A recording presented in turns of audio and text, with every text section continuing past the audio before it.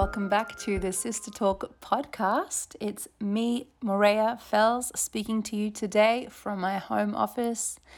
I hope you're all doing really well. Today I have just been following up the beautiful women that I get to mentor and coach, and it's been lovely being part of their journeys. It's been, I think, 2 months now since we began, or maybe longer. And it's just beautiful. I am so thankful, number one, for your trust, and also that I actually get to be part of your journeys and speak life into your hearts. It's just such an honor, and I'm really, really thankful for that. So today I wanted to talk about forgiveness of self. You know, in my, how many years has it been? 7 maybe years of ministry.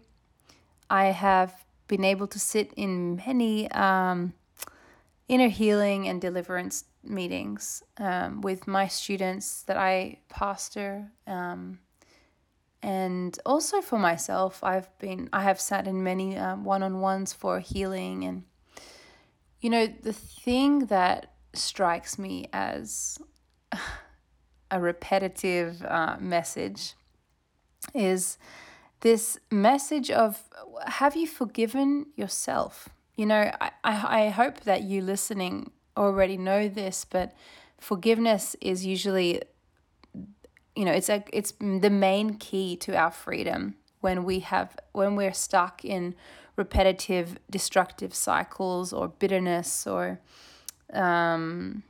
just unhealthy thought life, or many of our struggles can be resolved through forgiveness. I'm not saying every problem is an unforgiveness problem, but a lot of them are. I would say the majority of them are, to be honest, and especially when it comes to deliverance. If people are being spiritually oppressed, usually the door that they left open was through unforgiveness. The devil loves to play with unforgiveness, and it's a door that he looks for to make your life a little more miserable. And so we know that forgiveness is important. We also know that holding on to unforgiveness is actually like swallowing poison. Have you heard that one before? I think that's a great analogy to express what happens when we do not forgive, when we decide to hold the grudge. It does nothing to the other person, but it does everything painful to you. It suffocates you. It encases you in bitterness, and the result of just kind of hoarding unforgiveness is detrimental to your heart, your soul, and your life. So what I want to talk about is now the aspect of forgiveness toward yourself. Because can you think about it? Imagine, you know, the damage and the danger of holding on to unforgiveness toward another person. What could that damage be if the person you are not forgiving is yourself? Have you thought about that before? You know, when we hold a grudge towards someone, we use means of punishment to communicate that, either to them or to ourselves. And the typical punishment is the withdrawal of love or withholding love. If we are bitter at somebody, we might pretend to be kind to them, but you know deep down inside that every word you're giving and saying is actually totally a big lie, and it's all fake, and your quote unquote love for that person is non-existent, despite the smile that you are managing to fake on your face. I'm sure you've been there. I know I've been there, and I'm here to be real because I don't think we're talking real enough.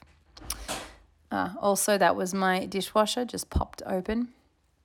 Yay for household maintenance days. So think about this then. You're holding a grudge against yourself, therefore withholding love from yourself, punishing yourself, and treating yourself like a problem. Maybe you don't have a problem in forgiving people, but maybe you have a problem in forgiving yourself. Have you thought about that? Have you thought about, as Christians, we are taught if Jesus forgave you, then you can forgive others. But what about the fact of if Jesus forgave you, then why aren't you forgiving yourself? And what is it that you're not forgiving yourself for? Is it something you said? Is it something you did or didn't do? What voices are in your head telling you that you are unforgivable? What lies are you listening to that are telling you that you are worthy of punishment? Because that is not what the Lord says about you. The Lord has laid down his whole life, and he has forgiven you, and he's taken up the burden of sin.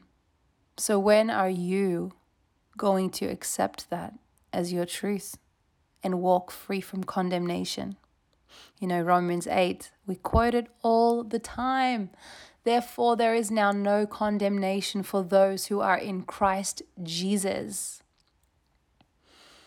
But do we believe it?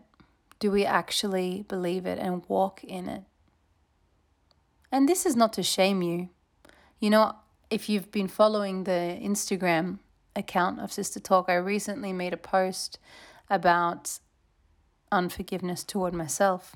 Because I was, let's say, rudely, no, not rudely, but it was a slap in the face of a reality of a belief system that I had decided to embrace unknowingly.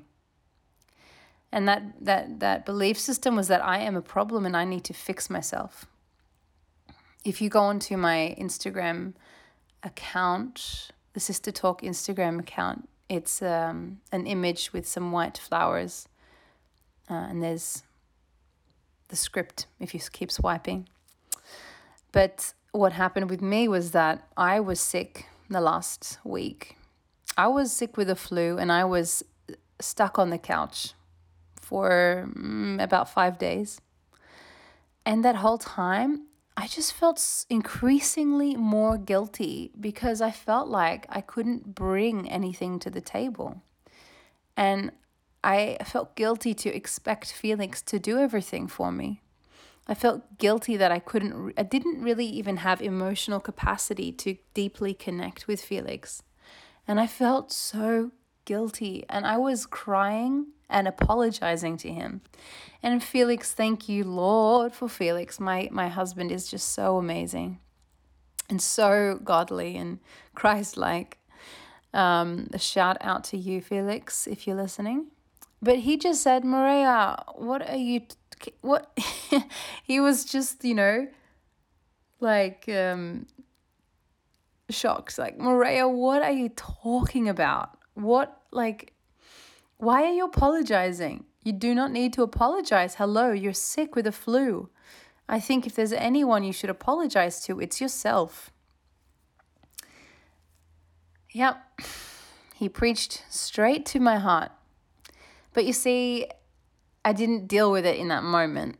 I accepted that what he's saying is true, but I just wasn't even able to start apologizing to myself. But then I noticed, as I recovered and got better, I was working extra hard in all kinds of areas to make up for this belief that I'm a problem and I need to fix the problem before anyone else gets hurt. And I realized this mentality began to slip into my belief system, not just toward Felix, but toward everyone that I was interacting with. I was saying yes when my capacity had no more space for more. I was saying yes when I should have been saying no. I was saying, yeah, I love this, when really no, I don't want this. I was adding more to do things on my list. I was saying yes to meetings. I was taking up more responsibility, and my heart was like, can you just stop and listen to me? but all the while shoving the voice of my heart down so that I could just bend over backwards and do whatever I could to make everyone around me happy.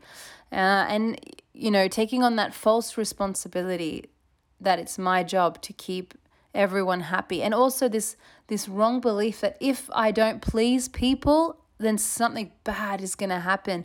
These people won't be able to handle themselves, or I will be even less loved. I will be even less valued. And really, this is actually all the voice of shame. Shame is just a weapon used against us to cause us to believe that something about us is wrong and embarrassing and should be hidden, either hidden or worked hard to make up for. And that's what I was doing. I was working hard to make up for a lie that was shame-based, and I was being really harsh toward myself. I wasn't letting my heart speak. I was ignoring myself. And by the end of that week, so the week after of being sick, I realized I'm actually quite disconnected from myself. And in being disconnected from myself, I was not able to connect well with other people in a meaningful way.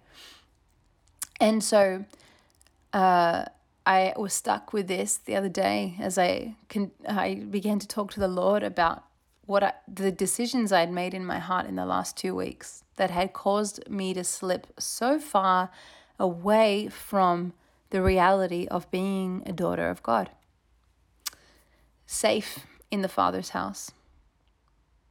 Instead, I had wandered off into the dark woods.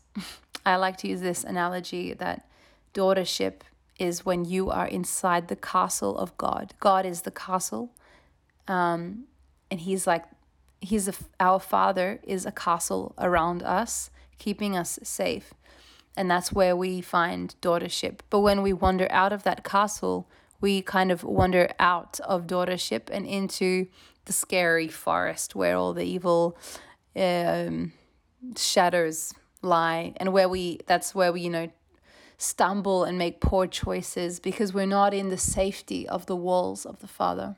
So somehow, I still don't know how, but I guess slowly and insidiously, these lies, creep in, and I buy into them until I find myself in these shadowy woods making wrong choices and wrong beliefs as though I'm a problem, These wrong ideas only come when we're not in the framework of the Father, when we are trying to make things happen on our own.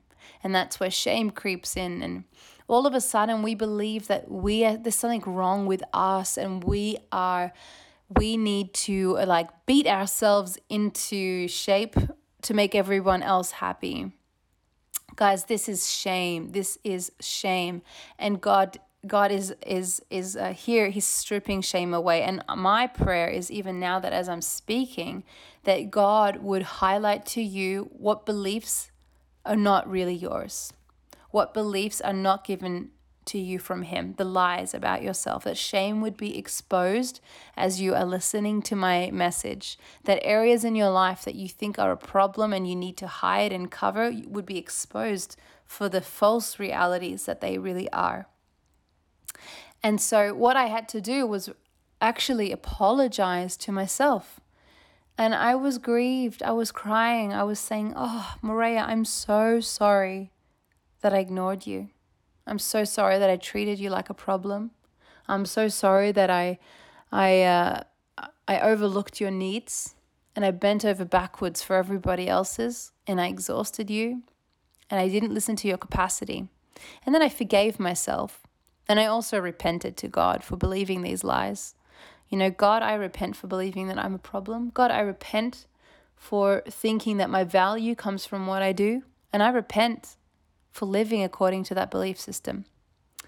And so I turned away and I'm back in the Father's castle again, back in my place as a daughter.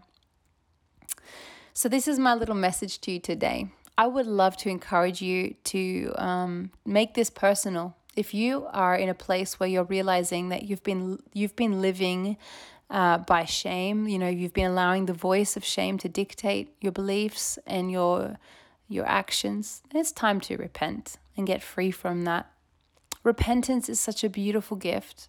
It feels like in a church history it became such a ugly word, a dirty word.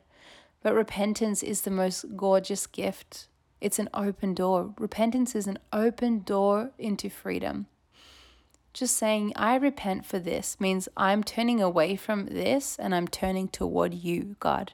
I'm turning away from the lie and I'm turning toward the truth. So I want to encourage you to do that today and to apologize and forgive. Apologize to yourself and to forgive yourself. Yeah. I hope that this message was encouraging and inspiring for you today. If it was, please let me know. If there's if there's anything more on this topic you'd like to hear, and feel free to share the podcast. And it always encourages me to see that when you are celebrating the work we're doing here at Sister Talk. And when I say we, it's me and the Lord and my husband. We are behind this thing, and it's a joy to do. All right, I will head back to my household chores and talk to you soon, hopefully. Don't hesitate to message me, girls. I loved hearing from you, and I love being able to respond to both your questions and your comments. All right. See you later somewhere on Sister Talk. Bye.